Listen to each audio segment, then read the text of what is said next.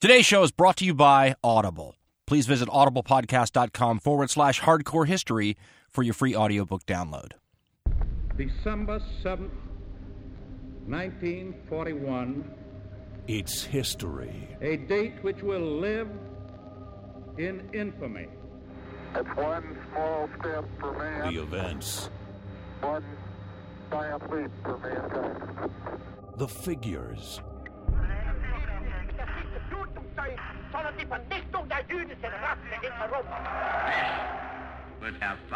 Not quite to the noise, man. Let the word humanity. From this The time drama. and place, I take pride in the words, Ich bin ein Berliner. Mr. Gorbachev, tear down this wall. Gate 6 to Manhattan, urgent. Marine 6. Tower 2 has had a major explosion and what appears to be a complete collapse surrounding the entire area. I welcome this kind of examination because people have got to know whether or not their president's a crook. The deep I'm not a crook. questions. If we dig deep in our history and our doctrine, and remember that we are not descended from fearful men. Banana field call. It's hardcore history. I want you to think back to the house you grew up in as a child. And I want you to picture a room in that house that didn't exist. I want you to pretend it did. And the whole time you're a young child growing up into your adolescence, and until you leave home, you're aware of this room in the house. And the room has faces on the wall. Dead people's faces. The faces of dead people who are related to you. The faces are made of wax, and they were made immediately upon death of the individual whose face it was. The wax was put on the face in like a modern version of a wax museum. An accurate representation of your dead ancestor's dead face was made and was put on your wall, connected by a painted line to his ancestor, your even earlier ancestor, whose wax face made after death is also on the wall, and that is connected by another line to his ancestor, whose wax mask is there as well. These may have been full-color versions of these ancestors of yours,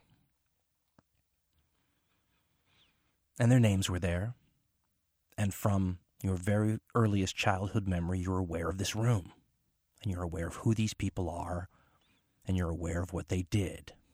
It's a little freaky, though, isn't it? Now you know how Julius Caesar felt growing up. Now, I remember being terrified by paintings, completely innocent and innocuous paintings in my house when I was a child, and I know my children get freaked out at the slightest thing like that, but to Julius Caesar and people like him, this ancestor room, as it's sometimes called, had a profound effect on firing their ambition. You know, the ancient historian Sallust said that the Romans described their children's spirits as blazing like flames when they would look at the sight. The ancient historian Polybius said, quote, "It would be hard to imagine a more impressive scene for a youth who aspires to win fame and practice virtue." End quote. To these people who spent time amongst the Romans or who were Roman themselves, they thought this was a good way to create in your young people this desire for achievement that was the hallmark of Roman society during this time period.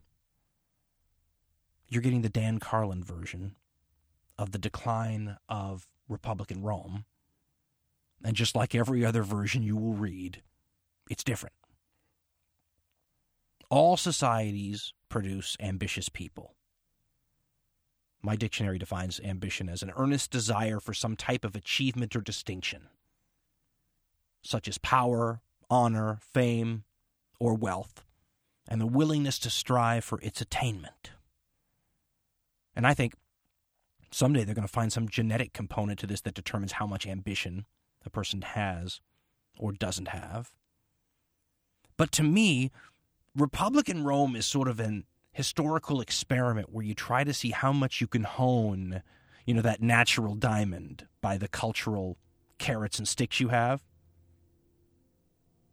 Because Rome had some of the most intense carrots and sticks when it came to ambition as any society I've ever seen.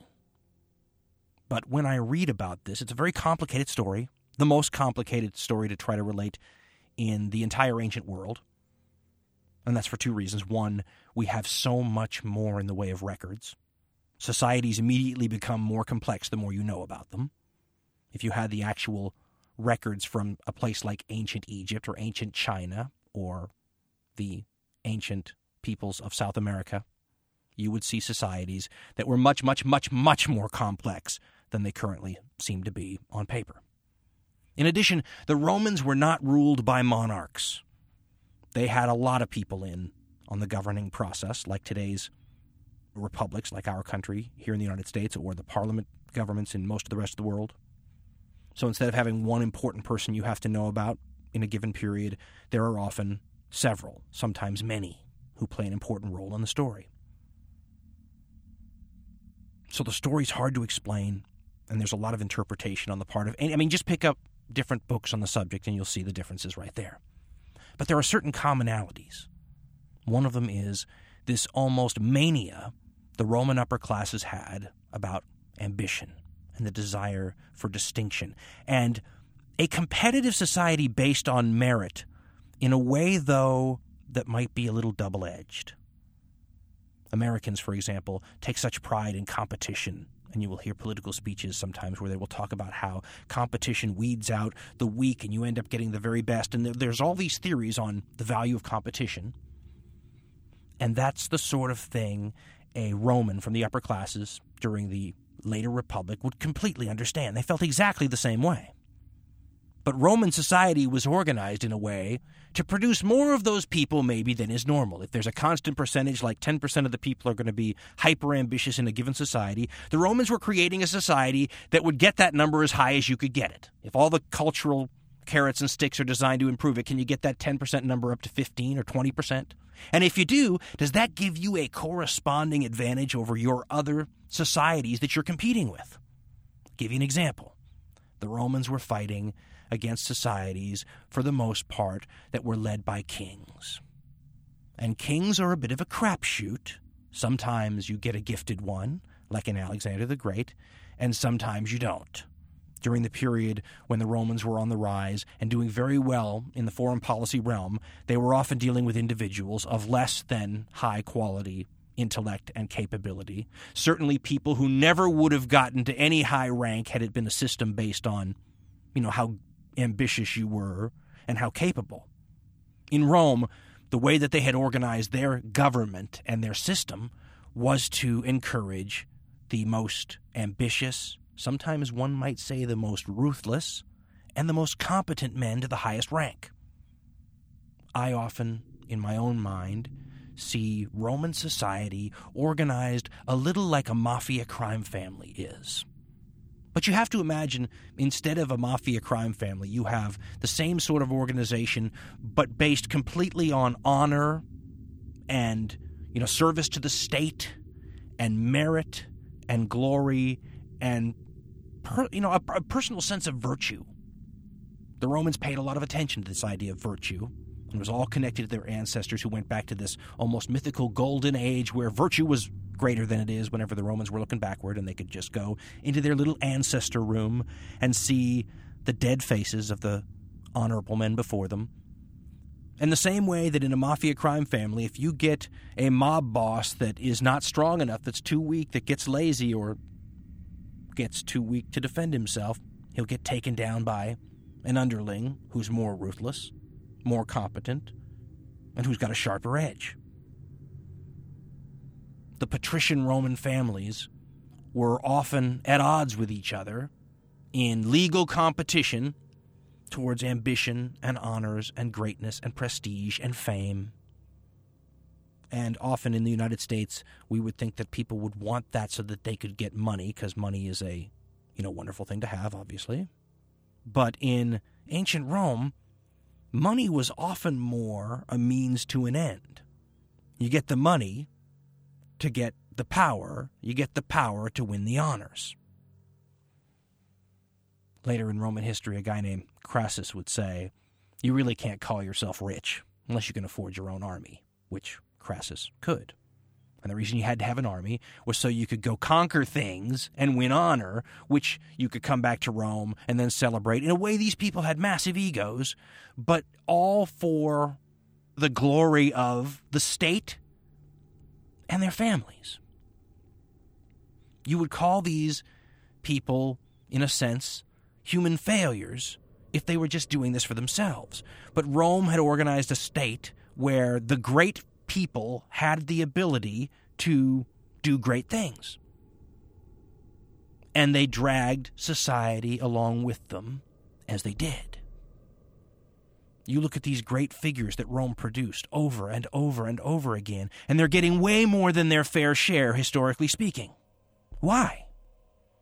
Well, because unlike these countries they were often facing, you didn't get a king in there who stayed for 30 or 40 years sometimes, and, that was it, who knocked down every rival that popped their head above the sand. In Rome, all those rivals were there, even if you had a great man leading the country. And those rivals were sniping at them every step of the way, making them be tougher, better, edgier, do more, or somebody else is going to get the job. It's a giant game of King of the Mountain, and Rome benefited from that. Now, the way these families, who were all taking turns at the top jobs, because Rome had 2 consuls running the country instead of just a single leader, it would be the equivalent of having 2 presidents of the United States at the same time, and sometimes guys who didn't necessarily get along, and that was thought to be a good thing.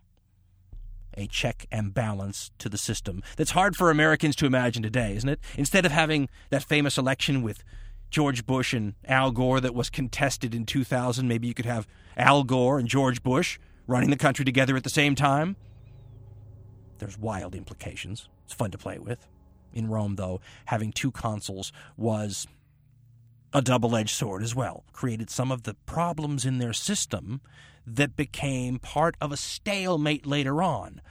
And in a system where the great ambitious men are constantly looking for outlets to prove their greatness and bring more honor to their family, when you put a lid on the ability to do that, eventually things just explode. And that's what happened to Rome in the later part of the Republic, if you believe the Dan Carlin version of this story. Now, Rome's progressive stalemating in their government is one of the major reasons a lot of historians believe Rome started to decline. An inability of Rome's governmental system to deal with all the changes that Rome had been through in a very short period of time. Remember, Rome's governmental system was designed essentially for what was a small city-state. That same system, in basically a couple of generations, had to deal with a world empire. This is a system that, if you look closely at it, is obviously built for a small, close-knit group of people. I mean, one of the elements to the Roman system that's obviously a part of a small city-state sort of way of doing things is the whole relationship between the powerful people in Rome and what are called their clients.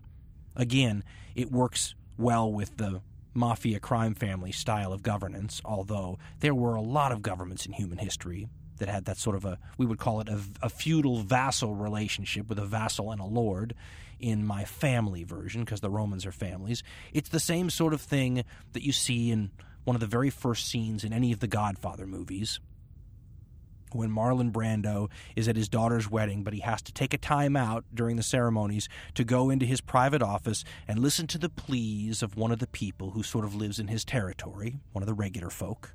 And this person has a problem that they can't go to the law for and that they can't personally deal with, and he's petitioning the head of the family for his aid. And you can tell that there's an obligation on the part of even the powerful family, crime boss member to be there. Otherwise, you wouldn't take time away from your daughter's wedding. It's part of the deal, the relationship. And he then says to the man, "I'll take care of your problem. I'll do what you ask."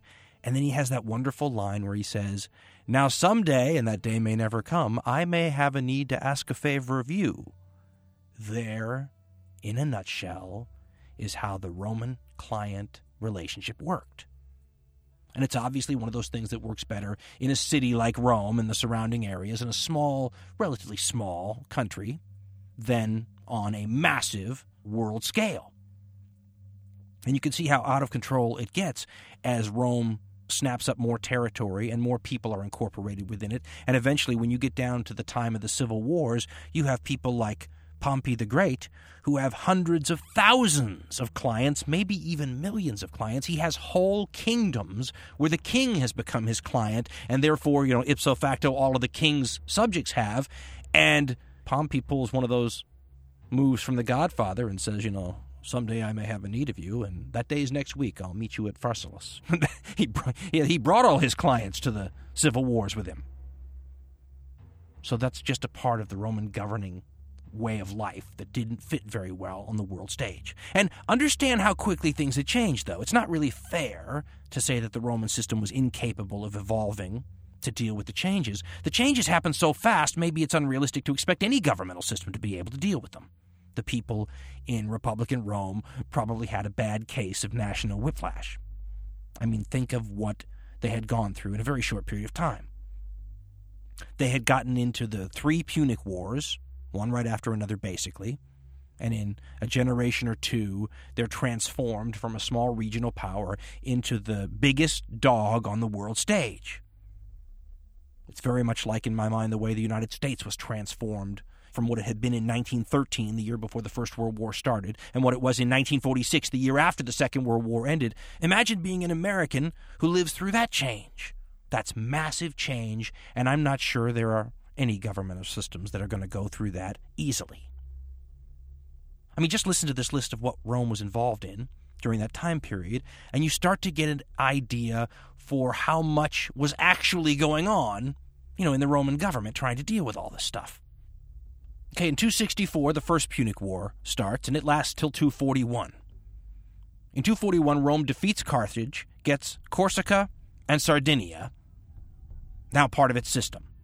In 229, the First Illyrian War starts, and it ends in 227. Rome defeats Gauls at the Battle of Telamon in 224. Rome defeats Gauls again in 223. They get the Second Illyrian War in 220. They get the Second Punic War in 218. They get the First Macedonian War in 214. They defeat Hannibal in 202, and they get the Second Macedonian War in 202 as well. In 197, they get Spanish provinces. In 192, they get into a war with the Seleucid dynasty in what's now Syria and Lebanon and the Middle East, in that part of the world, and they utterly destroy the army of the Seleucids at the Battle of Magnesia. They supposedly kill tens of thousands and lose like 192 guys. Obviously, those are inflated figures, but you get an idea that there was a minor casualty disparity. In 172, they start the Third Macedonian War. In 154, they're fighting in Spain. The Third Punic War happens in 149. The Fourth Macedonian War in 149. I mean, it's just over and over and over again and relentless. And what's happening in all these wars is Rome is getting fabulously wealthy. It's changing Roman society, though. Remember something, too, about these Roman armies that were winning all these wars. They were commanded by politicians.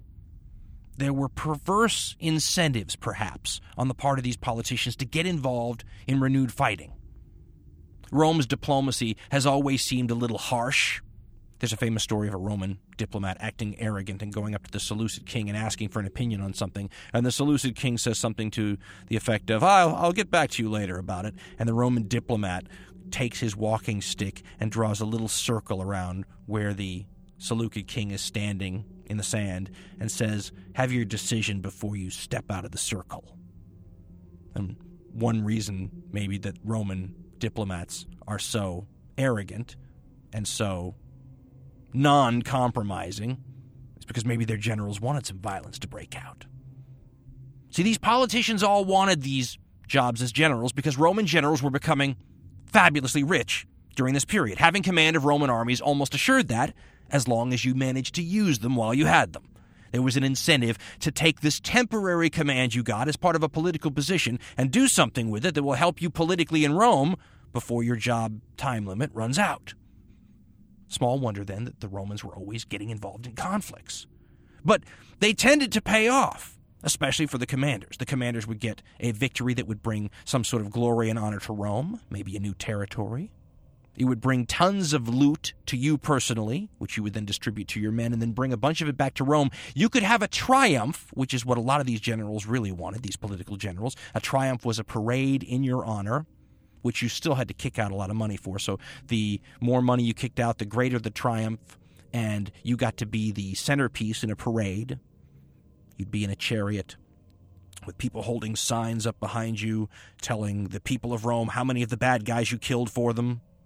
And then your soldiers would be marching behind you, carrying all the loot and the stuff you were bringing back for the citizens of Rome, stuff to deposit in the temples or the public treasury, while they cheer you on, all this time bringing glory and honor to your family, which was a huge part of all this, but also helping your hyper-ambitious goals, because this was all like a giant PR fest for you.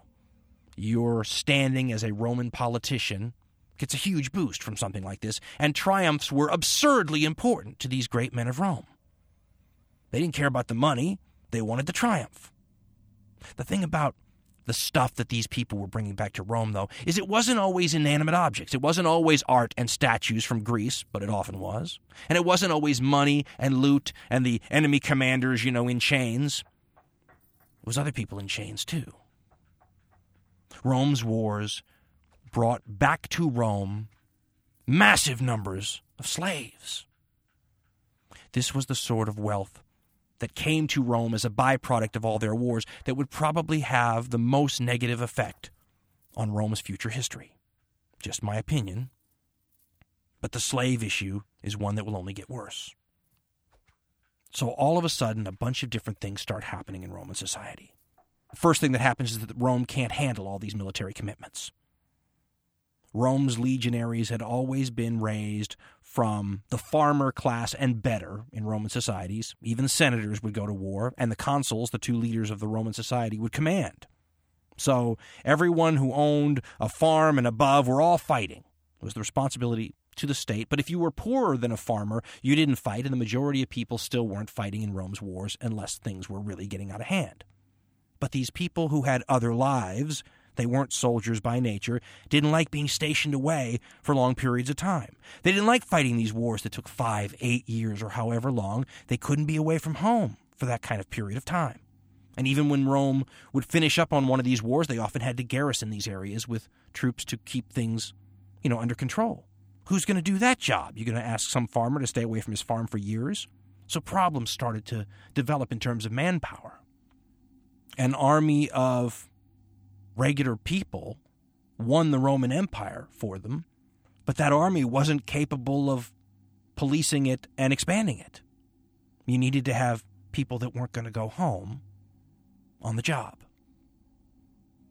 The second problem is, though, that you can't find those people, because Roman society requires that you be a property owner to be in the military, and the property owners are shrinking. The number of people who have farms is getting lower.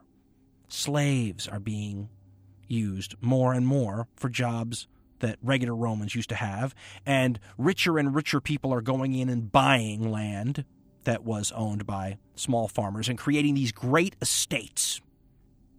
And the less people who owned farms in Rome, the less people that were eligible for military service. So just when Rome is getting this, big empire that has to be policed and you need legions for, and there's always threats on the edges, they have less and less people who meet the qualifications for military service. It's like a double whammy. Historian Michael Crawford writes about this period and the goings-on, quote, "The dangerous developments of the 2nd century BC were then in large measure the result of the growth of Rome's empire, providing the oligarchy with wealth which had to be invested, making it easy for them to acquire extra lands, providing them with the slaves to work it, offering no alternative land elsewhere to those dispossessed. A part-time peasant army conquers the Mediterranean. That conquest then facilitates its destitution." End quote. Now, this intelligent, merit-based body that was really in charge of Roman affairs, the Roman Senate, understood this double whammy problem. They had an inability to solve it, though, because there were conflicting interests involved. The Senate really was Rome's version of a landed aristocracy. New people could come in, and they were called new men by the Romans. But once they were in, they were part of the club too. They may not have had an ancestor room in the house they grew up in, but once you're in, your kid grows up in an ancestor room, and there's only one mask on the wall when he gets started, but eventually you start becoming one of the great families of Rome. So there were new men who could come up through the ranks. But even the new men in Rome came from the upper stratas of society. They will often portray this or that figure as being one of those people that raise themselves up from the gutter to command Rome at a certain point, and you do your real checking, and their version of the gutter is what they would have called a knight in medieval Europe. The equestrian class of Rome was below the patrician class, which was Rome's real elite, and the patricians would view an equestrian coming into their ranks as some poor little gutter snipe that worked their way up through hard work and were glad to have you, just not too many of you at once. Many of the new men in Rome came from the equestrian class. Now, these patricians who were the upper class of Rome were obviously a small minority. The large majority were the rest of the people who fell into a category, a broad category, called the plebs, the plebeians. And when Rome originally exiled its last king, in the 700 BC, as it's mythically believed, these patricians ruled like gods over the people and feudal lords, supposedly. And then legend has it that in the 400s BCE, the patricians got involved in a war, and they needed the plebs' help to fight it, and the plebs realized that they were in a rather strong negotiating position, and they went on strike.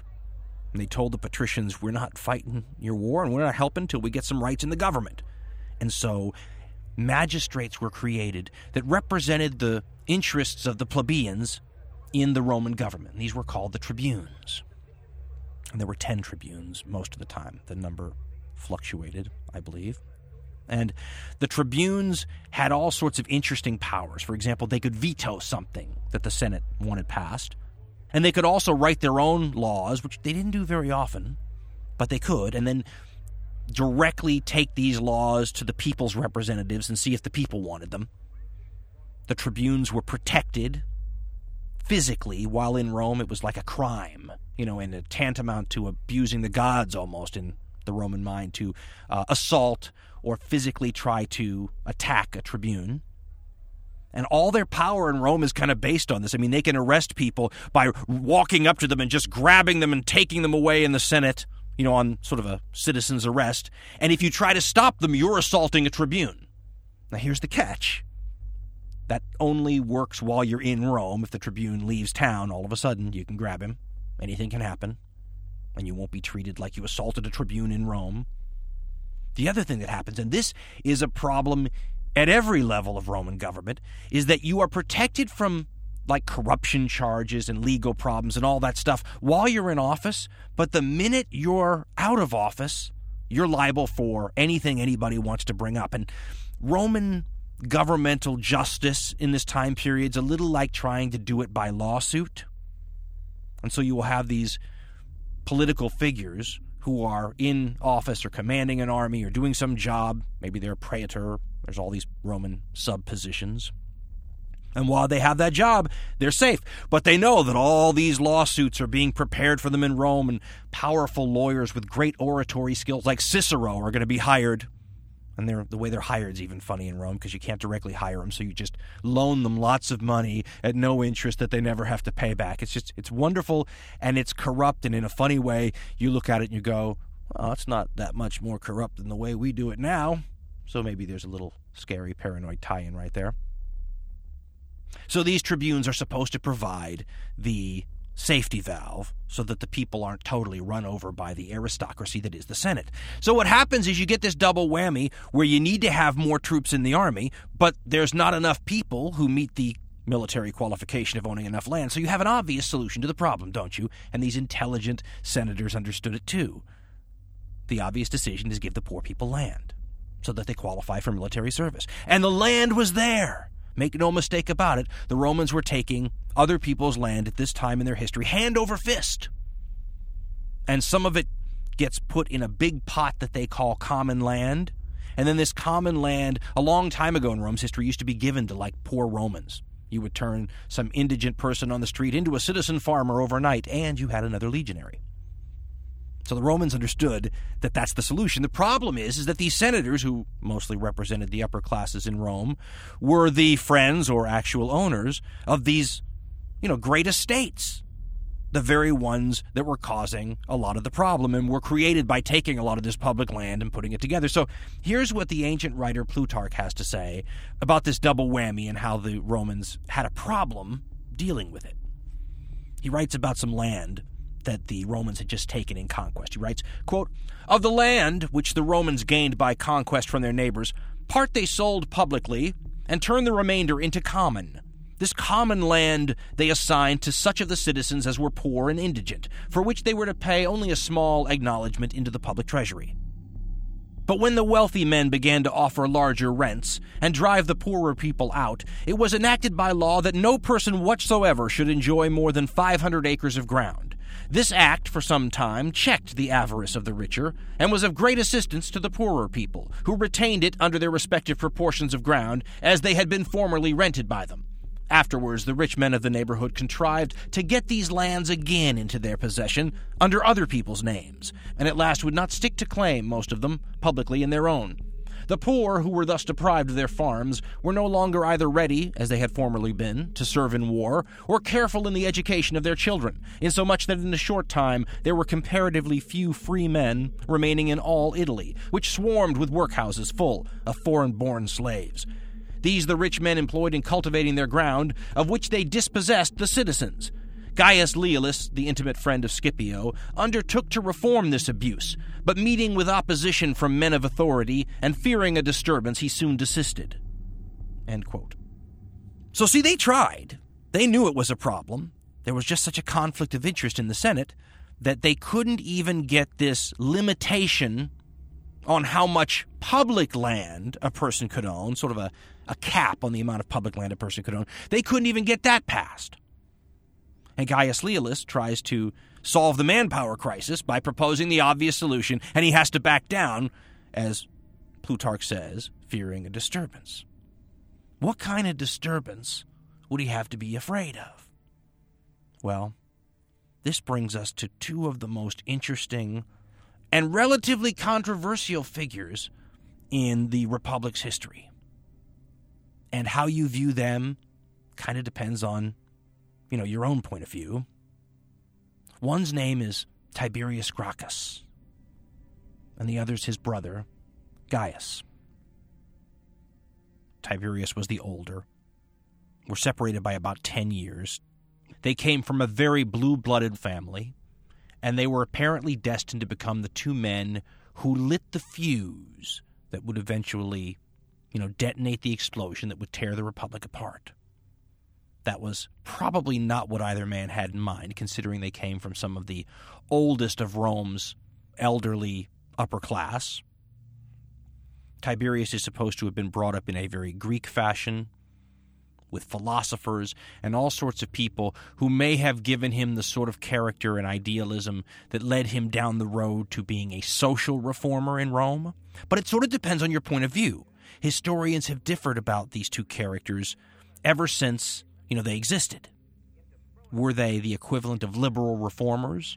People like the two Roosevelts, who were United States presidents, both of whom at one time or another were referred to as traitors to their class, but certainly not revolutionaries. Were they more like that?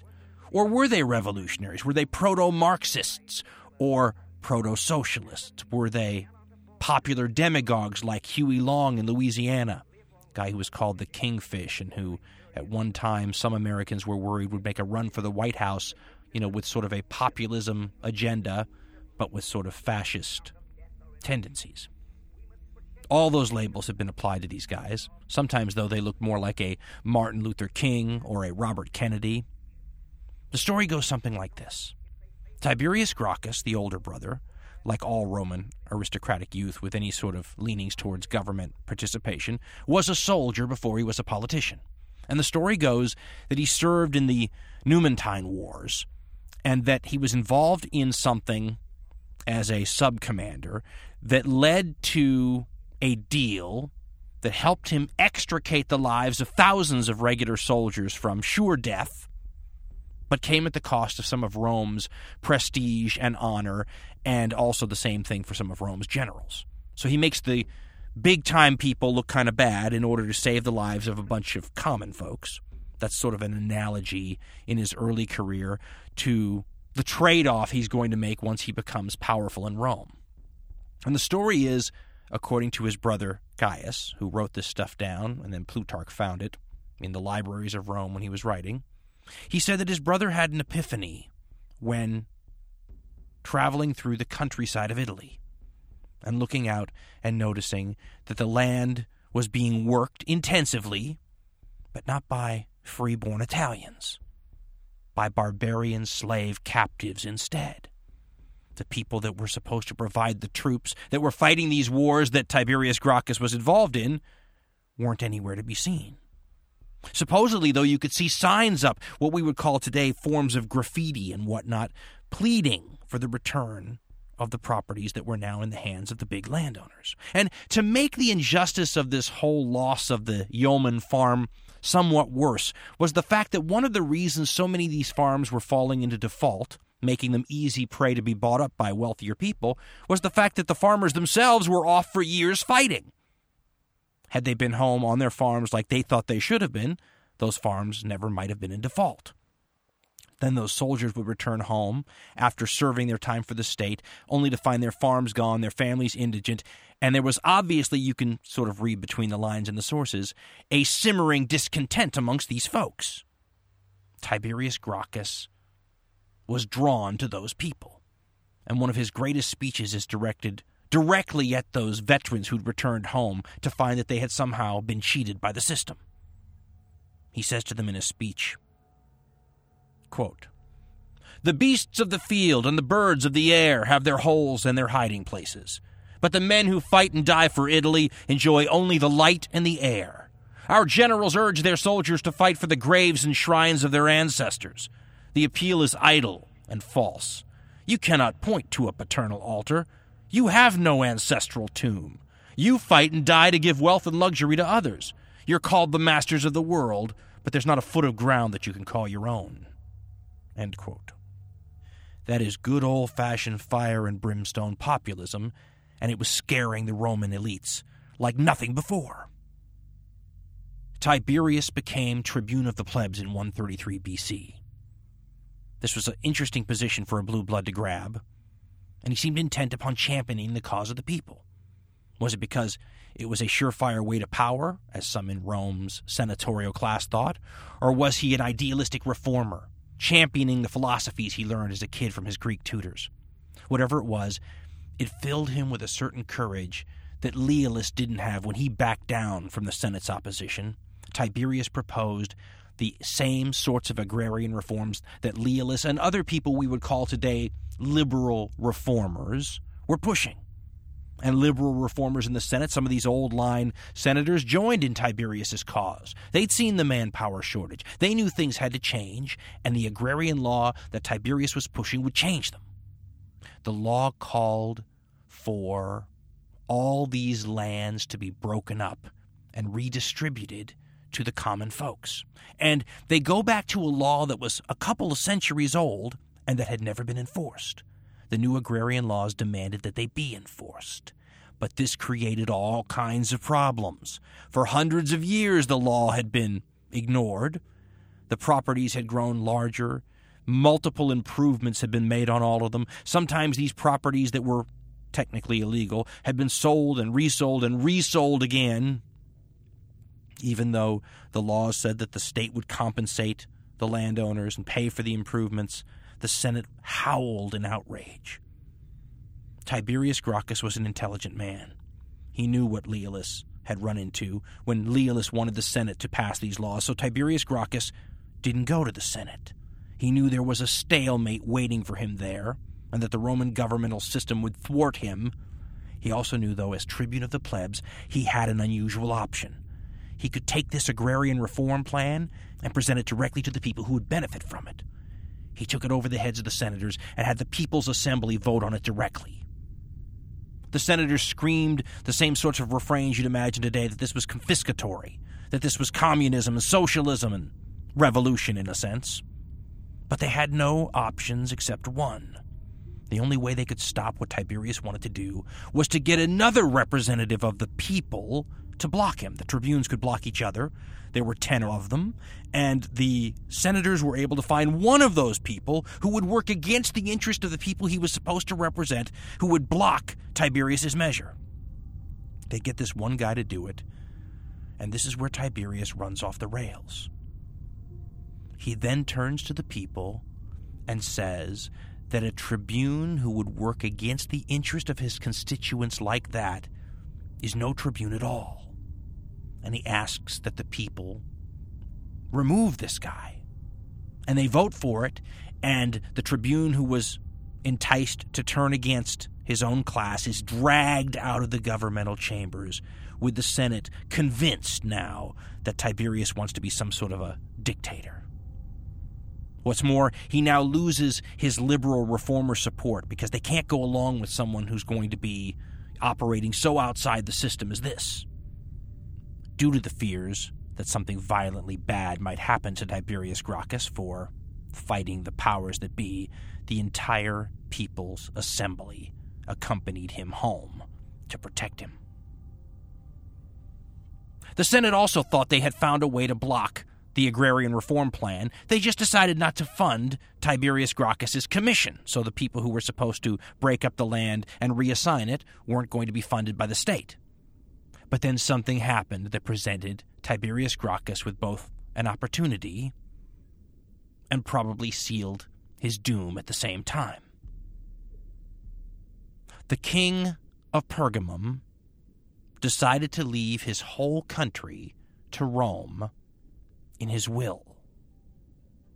This happened at other times in Rome's history as well, where for various domestic reasons, the ruler of a kingdom would write in their will that when they died, their whole kingdom should be turned over to Rome. And the king of a place called Pergamum did this, and the Pergamenes were extremely wealthy.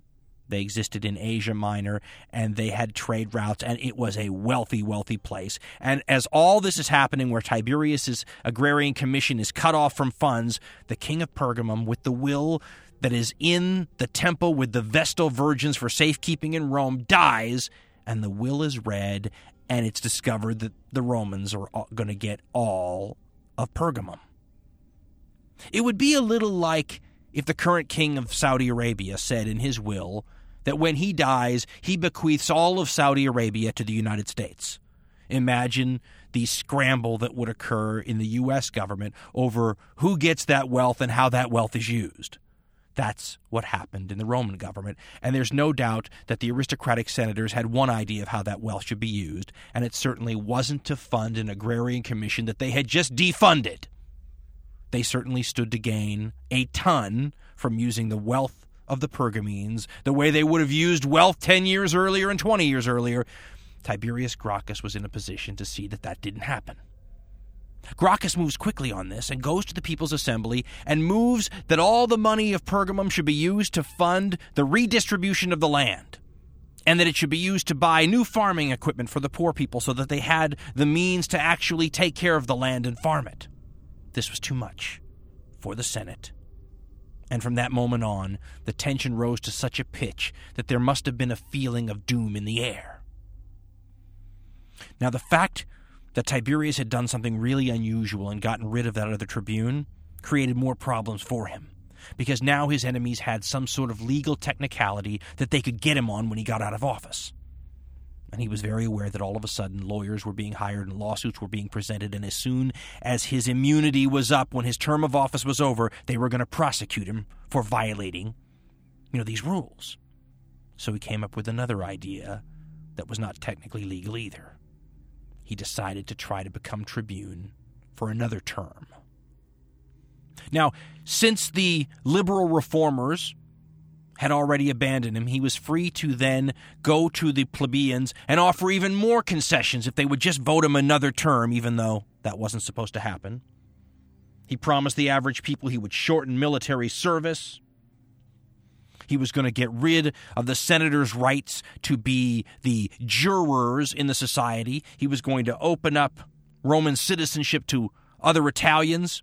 This was an agenda his still conservative liberal reformers would never have gone for. But he needed to become a tribune again. He needed the support of the people against the powerful, or he was going to be prosecuted. When the next elections are held, on election day, Tiberius Gracchus shows up in the forum, surrounded by armed guards from the people. He's dressed in mourning clothes, symbolizing the fact to everyone around him that if you don't vote for me and I don't get to be tribune a second time, I'm a dead man, because there goes my protection. And at that time, somehow, during the voting, violence is sparked.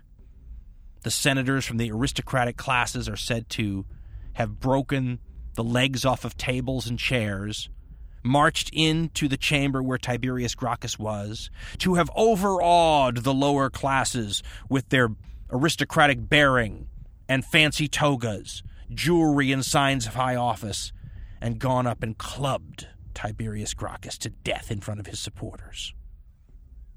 And kill about 300 of them as well, throwing the bodies of all of them, including the blue blood Gracchii, into the river, unburied, unmourned, except by the common people, and hopefully forgotten forever as far as Rome's aristocracy is concerned. And that becomes the first blood shed in Rome's political wars, wars that would not come to an end until the Republic itself came to an end. It's hard to know what to call Tiberius Gracchus's uprising against the old senatorial order. You can't really call it a revolution. It wasn't like the French Revolution. It wasn't, tons of lower-class people storming the Bastille. It wasn't really like that.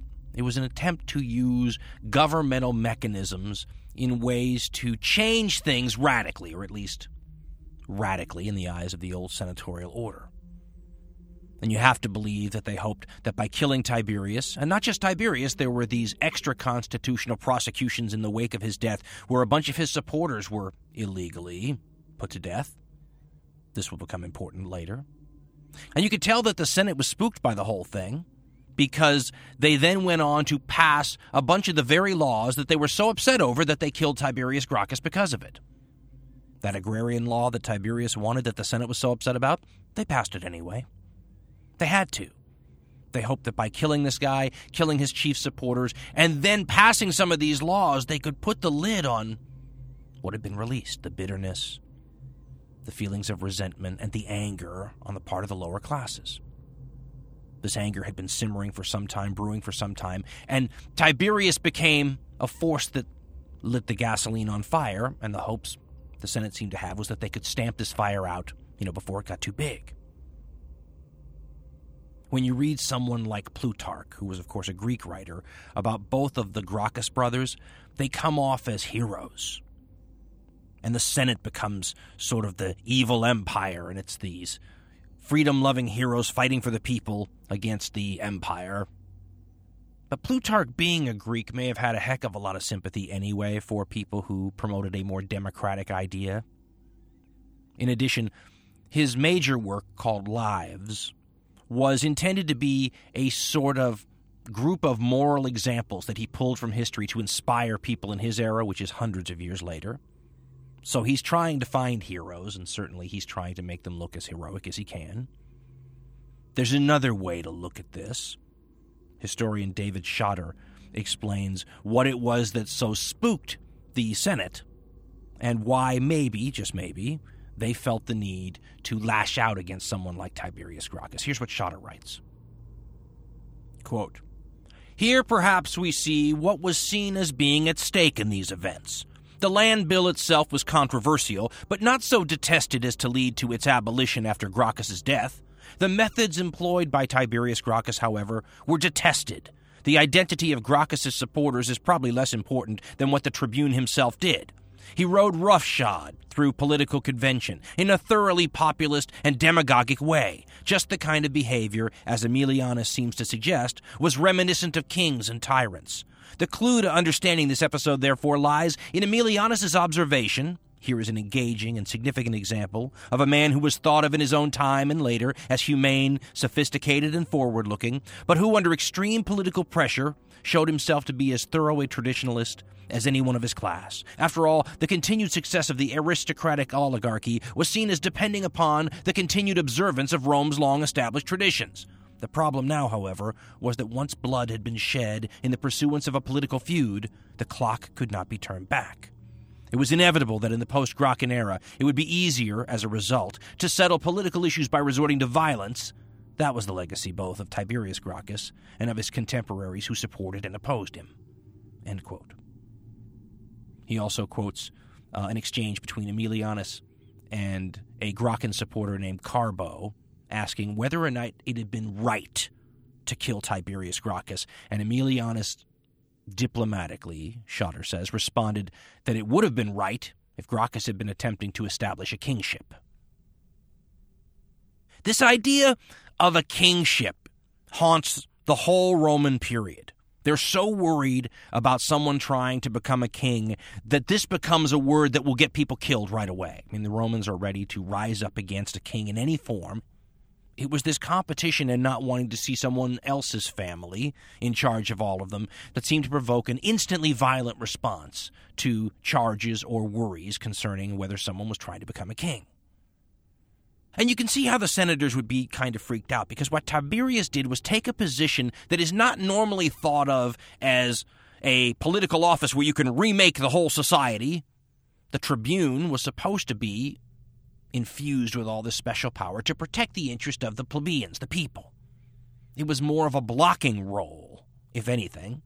But there were no laws saying you couldn't use the power the way that Tiberius Gracchus, and later his brother, tried to use it.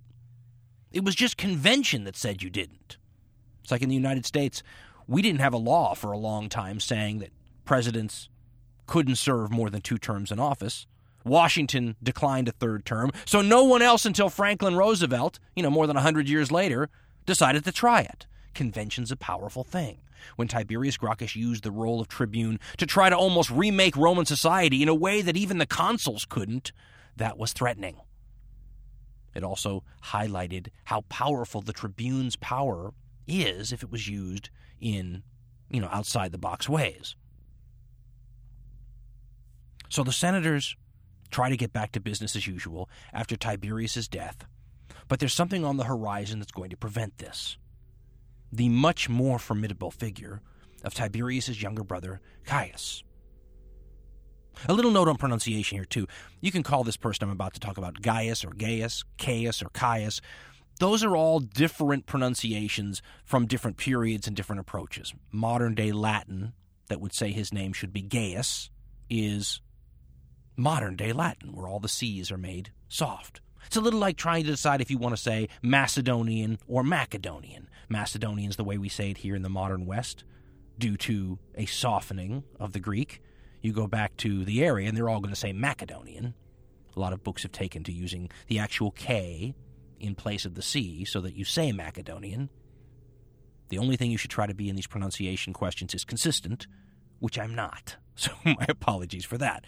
But this person I'll call Caius was 9 years younger than his older brother Tiberius. And for some reason, I always think of the Kennedy brothers when I think of these two guys, even though policy-wise it's not a good, analogy. But when you think about two brothers where the older brother was assassinated and then the younger brother tries to achieve power in the same position his older brother had, there are some similarities. And, of course, they continue as the story goes on.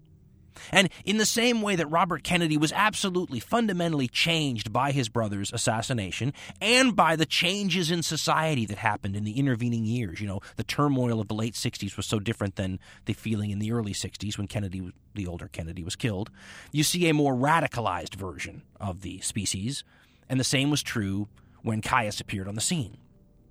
And Caius became scary instantly, whereas his older brother was a measured speaker, a sober individual, obviously a good orator, but from the old school, Gaius could almost not control himself when he was speaking.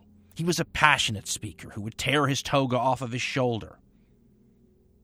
Will Durant says he was the greatest speaker in Roman history to the time of Cicero. When you realize that Cicero is going to make the top 10 list of Western orators of all time, you have to imagine then Gaius as being on the level of a Churchill or a Martin Luther King or maybe, depending on your viewpoint, even a Hitler.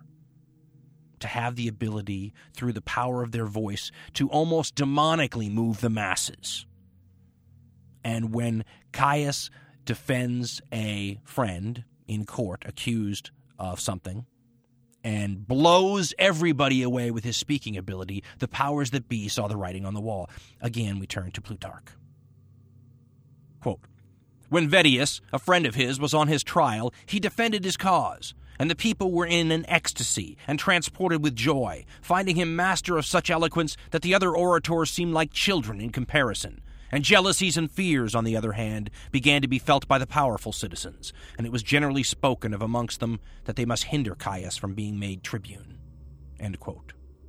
And try to hinder him they did. This young man, hardly into his maybe mid-20s, was given subordinate positions, and when the positions were over, his detractors accused him of all sorts of malfeasance, and he was continually acquitted of these charges. Once again, we turn to Plutarch to give us a feel for the situation. There are so few historians writing from any time near this period that we have to rely on him an inordinate amount of time. Plutarch picks the story up from here and writes, quote, "But having cleared himself of every suspicion and proved his entire innocence, he now at once came forward to ask for the tribuneship, in which, though he was universally opposed by all persons of distinction, yet there came such infinite numbers of people from all parts of Italy to vote for Caius that lodgings for them could not be supplied in the city. And the field being not large enough to contain the assembly, there were numbers who climbed upon the roofs and the tilings of houses to use their voices in his favor." End quote. So you have to have this impression of the lower classes especially just swarming into the city to make sure that this guy gets the tribuneship. And when he does, it's got to be reminiscent of the idea of what if Robert Kennedy had become president instead of being assassinated himself on the campaign trail, and then immediately started getting involved in programs that his brother wanted to do, because Caius had some ideas, like his brother did, about outside-the-box ways you could use this wonderful power of the tribune of the people, powers that even the senators themselves didn't have, but we're starting to really recognize the potential of this dangerous office connected to the people of Rome. Caius was probably a better politician than his older brother because he started to politically divide in brilliant fashion the senators from all the other classes of Roman society and undercut their support through political maneuverings. And he did it in ways we would understand today. He did it through political measures. He did it like a politician. And that's something that needs to be understood about the fall of Rome's story, is that it's a political story. It's politics melded with corruption and involving violence. It's like a three-strand rope all put together. And the politics is what sets off all the other dominoes. People get politically maneuvered into corners and then extricate themselves, often by corrupt and violent means. Caius was attempting right now to put the Senate into a corner and box them in and undercut all their support. And he did this by giveaways. The first thing he did was propose to the poor what has become called the corn dole. The corn dole was a reduced price on grain for poor people, in the city of Rome. The mob, the urban poor, these people who lived in these multi-story tenements that some historians have said must have been just bubbling with the potential for riot at any given time. And what giving these people cheaper government-subsidized grain did was disrupt their client relationship with the Senate. These poor people had relationships with these senators, sort of like the Godfather. Caius is now providing bread on their table, undercuts that support, and transfers their allegiance to the state. So away from the powerful individuals into the state, and Caius is representing the state. Caius goes to the equestrian class of people, these people that are right underneath the class of the aristocracy who are running the Senate for the most part. This group of people that is becoming wealthier by the minute because they're the business class of Rome. These senators don't like to get their hands dirty with commerce. It's not seen as a very noble profession. Their wealth is translated into land ownership, which is considered a noble way to have your wealth invested, which leaves the whole realm of commerce open to the next class of people. And as you can imagine, Rome at this time is a trader's dream. This equestrian class is becoming rich and powerful because they're participating in commerce, because there's a vacuum, because the senators won't. And this class is starting to feel its oats. And Caius goes after them because they always seem to support the senators. They're almost like one class when it comes to their allegiances. Caius goes in to give the equestrians a reason to ditch the senators. And it should be noted there are lots of other examples in history where the nobility of a country, the blue bloods, will sit at the top of the food chain and then eventually be challenged by non-blue bloods who've managed to make a lot of money. You can only keep the moneyed classes down so long, and you see lots of examples in history where they vie for the top leadership roles in governments eventually. In this case, Caius went to them and said, first of all, the senators shouldn't be judging you as they are, and they shouldn't be judging each other, because the senators dominated the courts at this time. And an equestrian who got into trouble or who accused a senator of corruption had to go and, sit in front of other senators who would make that judgment. And there was a feeling that the equestrians didn't stand a chance in a lot of cases. And Caius said, you ought to be sitting on those courts. He also said, that there are 300 aristocratic senators, for the most part, in the Senate. Why don't we add 300 new ones to that 300, double the size, but make the 300 new ones all come from your class, diluting the power of the aristocracy. And the last thing he did, which would cause unbelievable problems for Rome down the road, is he told the equestrians that they should be the ones in charge of the tax collection in Asia. That province that we talked about of Pergamum that was so rich that was bequeathed to Rome in a will was now quick becoming a Roman province, and the Romans were going to tax it. Now, the Romans didn't have a tax bureaucracy. They didn't have an IRS or an inland revenue service. What they had were people competing to get the taxes for the state. We would call them independent contractors today. And he allowed the equestrians to be the ones to bid on these contracts. And the way it would work is all these different, what we would call today probably companies, would compete to see how much money they could offer the Roman state in the taxes from this area. And the highest bidder would then be allowed to go to what the Romans called Asia, over by Pergamum, over in Asia Minor, Turkey today. And it would be their job to get all the money that they promised Rome. And then after they paid Rome the amount of money that was in the contract, any more they could extort from the population they could keep. The equestrians got to keep an awful lot of it. And once more, it transformed an already rich class into an even richer class and pulled their support away from the Senate. According to Cicero, Gaius called this reform creating daggers with which the nobles might lacerate each other. The problem is, the daggers outlived this period by quite a long time. He promised more land reform, like his brother had done. He also knew that you can't just get classes to get the state overthrown. You need to have the army.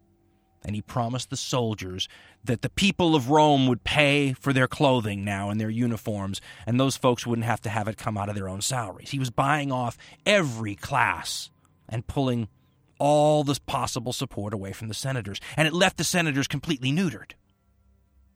Caius's deft political maneuverings had undercut the power of the Senate without a person being injured. Will Durant says that the Roman Senate was, quote, almost ignored by Caius and reduced to apparent impotence. It saw in the brilliant tribune only a demagogic tyrant, extending his personal power through the reckless distribution of state property and funds. End quote. And that is, we can't couch this story so much in terms of the rich against the poor, the people versus the powerful, because these Roman senators often believed that they were defending the Constitution and the law, and they were suspicious of other Romans' personal ambitions. They knew how ambitious all young Romans of high class were born to be and how much those qualities were honed during their lifetimes. They understood that the family that Caius Gracchus and Tiberius Gracchus came from sought honor and glory just like theirs, and so they were skeptical of the motives of both Gracchi brothers. And later Roman history would certainly prove them right when it comes to people who would go after the mobs and the lower classes of Rome and promise to be their champion, only to really be thinking of personal political power themselves. The group that sprang up that used to cater to the mob, it actually means mob panderer or something close to it, are called the populares. And a lot of Roman politicians during the fall of the Republic era will associate themselves at one time or another with the cause of the populares. The other group are called the optimates, and the optimates are called that by their adversaries who sneeringly use it as a term of abuse, but it means the best. So you have these optimates and these populares, and the politicians will, especially after this period, associate themselves with one or another, and sometimes change over, to other sides, and there will be several examples of Roman ambitious politicians who champion the cause of the people for their own personal aggrandizement, and the Senate certainly believed that Caius Gracchus was no saint, and that he was doing this for his own interests. But they couldn't do anything about it.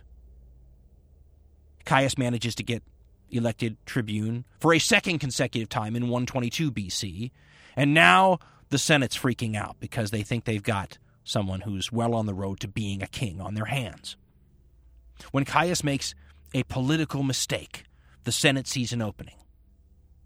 Caius had been proposing all of these various reforms to pacify various Roman groups, and where he went too far was he proposed giving Roman citizenship to a lot of Italians who were Roman subjects and under Roman control, but didn't have the rights of Roman citizenship. There had been discontent boiling in the provinces for a long time.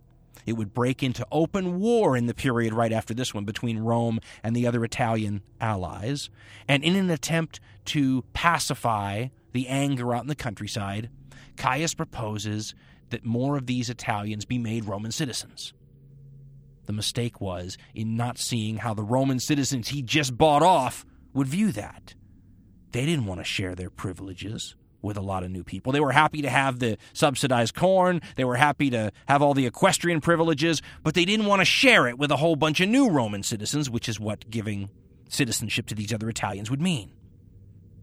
The Senate used this temporary blow to Caius's popularity to put forward their own tribune, a person elected to represent the people. But just like the Senate did 10 years before to undercut Caius's older brother, they found a tribune of the plebs, a tribune who's supposed to be working for the people's interest, who would secretly work for theirs.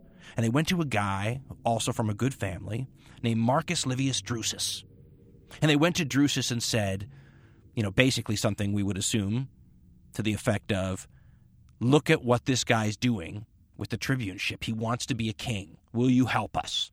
And Drusus gets on board, and what he does is the most cynical display of political gamesmanship I've ever seen.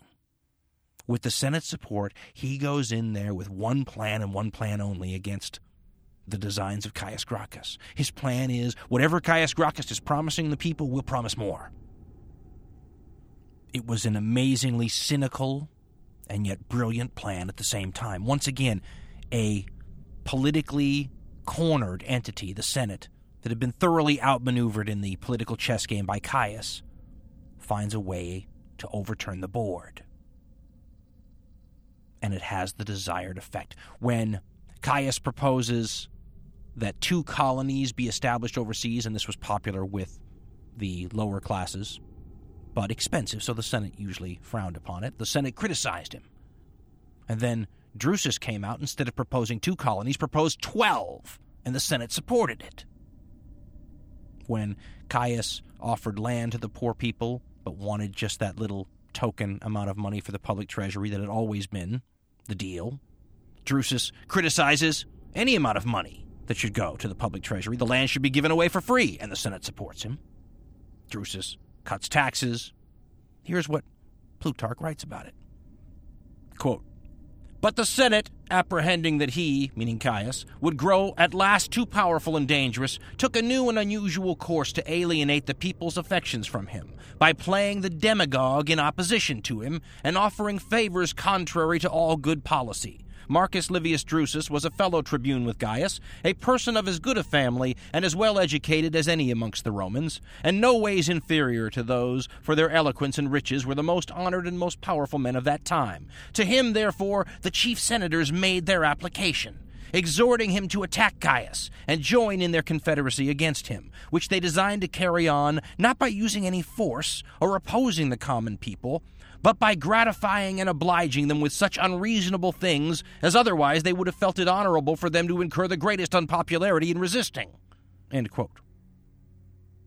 Every time Caius wants to accomplish something, the Senate opposes him. Every time Drusus wants to, the Senate goes along with it, so Drusus seems much more effective and is giving much more weight to the citizenry. So when Caius tries to run for office again to get a third year as a tribune, he's defeated.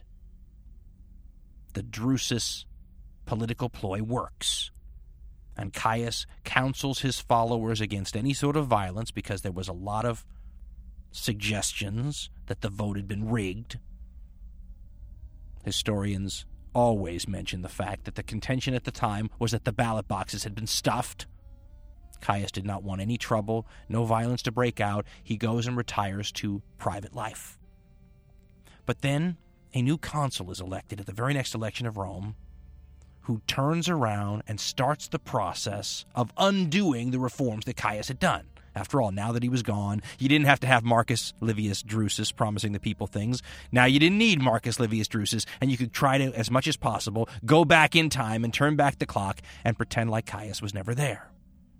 This did not sit well with the lower classes, and Caius and his supporters marched to the election field to confront the consul and his supporters on the day when these measures were going to be voted on, the first repealing of the proposals that Caius had gotten passed when he was tribune. Now, it's obviously an explosive mood, and you can tell that any spark is likely to set off some problems, and you get a real feeling of suspense when you read Plutarch about what it was like on the way to the assembly grounds, and the spark happens. A rude comment by one of the people on the consul's side of things caused a scuffle to break out, and the man who makes the rude comment is stabbed with the equivalent of a fountain pen. Everybody freaks out when this happens, and, well, Plutarch picks up the story. Quote, "This murder caused a sudden consternation in the whole assembly, and the heads of each faction had their different sentiments about it. As for Caius, he was much grieved, and severely reprimanded his own party, because they'd given their adversaries a reasonable pretense to proceed against them, which they had so long hoped for. Opimius, who's the consul who's working against Caius's reforms, immediately seized the occasion thus offered, was in great delight, and urged the people to revenge. But there happening a great shower of rain on a sudden, it put an end to the business of the day." End quote. So the next day, the senators have their supporters carry on a litter around the city of Rome on the way to the Senate the body of the individual stabbed the day before. And then they put the body right out in front of the Senate chamber, so you have to walk by it to go in. When the senators get into the chamber, they tell the consul, Opimius, that he should be invested with extraordinary powers to protect the commonwealth and suppress all tyrants. This is a special power to protect Rome that is sometimes granted in extraordinary situations. We would call it today martial law. And the senators are told to arrive in battle gear on the next morning and to bring 2 armed slaves with each of them. So you're talking about hundreds of armed men.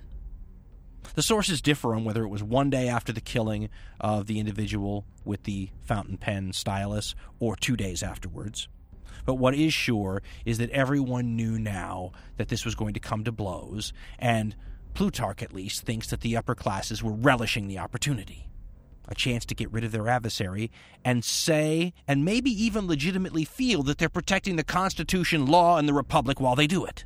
So we have to imagine the tension being almost overwhelming. Everyone knows that the next morning, the highest classes in society are going to come armed and ready for action. An associate of Caius, a man named Fulvius, has gathered the population up, anyone who's willing to join this revolution to protect the gains made when Caius was tribune, show up and guard both Caius and Fulvius' house overnight to make sure that things don't start before the morning. But everybody knows that when the morning comes, some sort of violence is really likely. What ends up happening is Caius and Fulvius supposedly send out a boy to say that they don't want any trouble. Caius wants to negotiate, and a lot of the assembly, we're told, was ready to listen. But the consul Opimius is cast as the bad guy in the story, and he tells the boy to go away, that you basically surrender to the state and the Senate, or we come after you. So the boy is sent out again, because apparently Caius doesn't want any trouble. And this time he's waylaid and captured, we're told, by Opimius, who's intent upon violence and doesn't want to hear any more proposals. Violence breaks out when a group of Cretan archers that the state had hired and some militia legionaries that they'd paid for attack Fulvius and a bunch of the citizens, killing a bunch of them and forcing them to flee en route into the narrow streets of the urban areas. But it's clear now that the revolution is on. It's also clear who's going to win. After the first outbreak of violence, with all of Caius' supporters taking over this one hill in Rome, sort of barricading it, waiting the inevitable assault, the Senate offers a pardon to anyone who will defect from Caius' cause, and heartbreakingly for him probably, lots of people took advantage of it, and the people melted away from this besieged hill, leaving only the core of supporters left.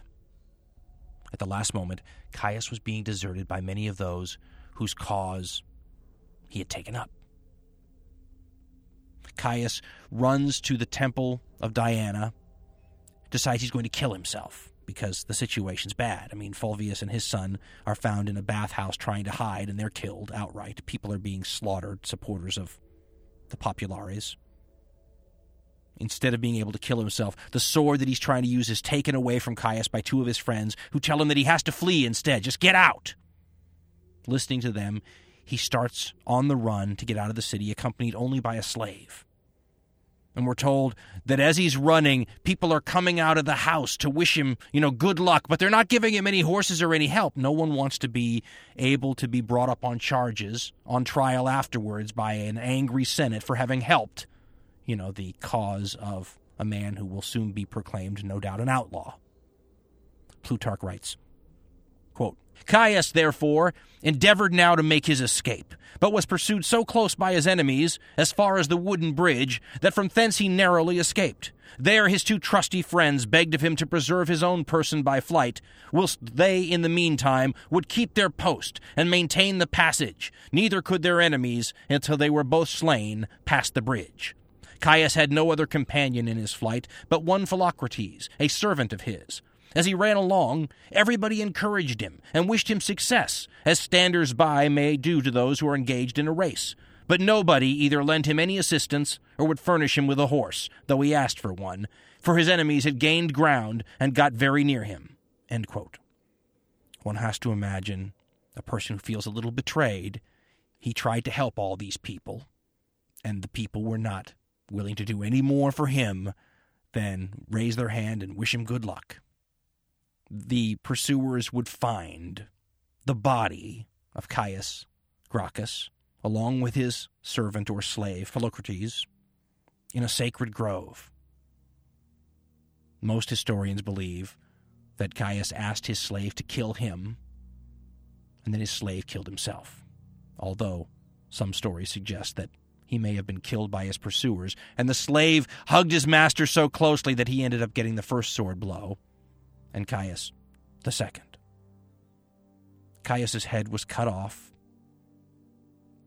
The brains were taken out by the person who cut it off, and it was said that it was filled with lead instead, because the Senate was offering a reward, and the amount of money you got was based on how much Caius Gracchus's head weighed.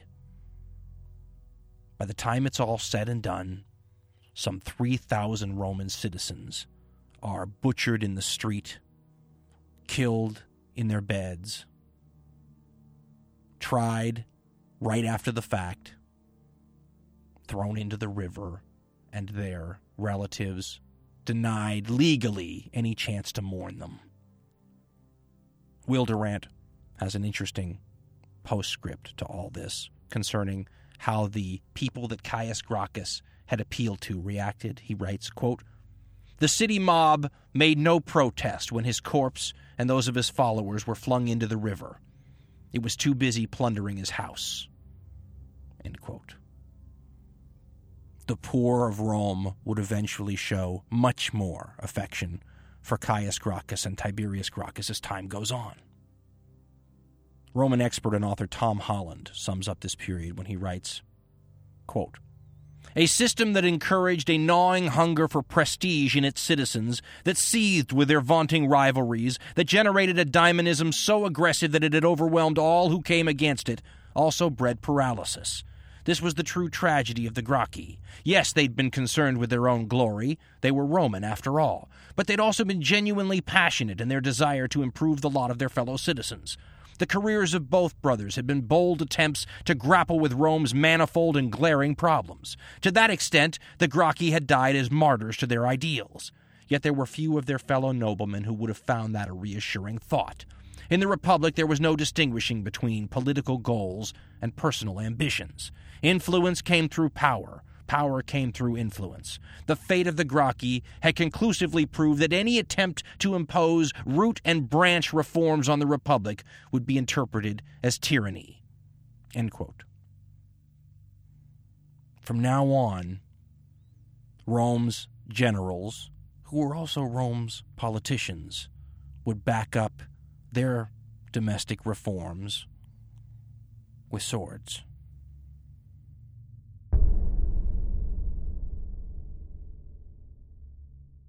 We've told you before about the service provided by Audible. They're the internet's leading provider of downloadable books.